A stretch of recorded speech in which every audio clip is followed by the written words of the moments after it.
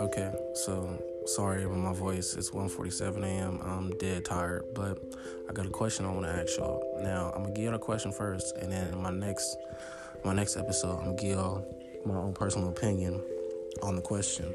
Now, the question at hand is: do you listen to your heart or do you listen to your brain when mm, when something tragic strikes, when things don't go your way, when it seems as if all around you is ending? I have a serious question. Do you really listen to your heart or do you listen to your brain? Like, what comes first? What do you honestly sit there and listen to?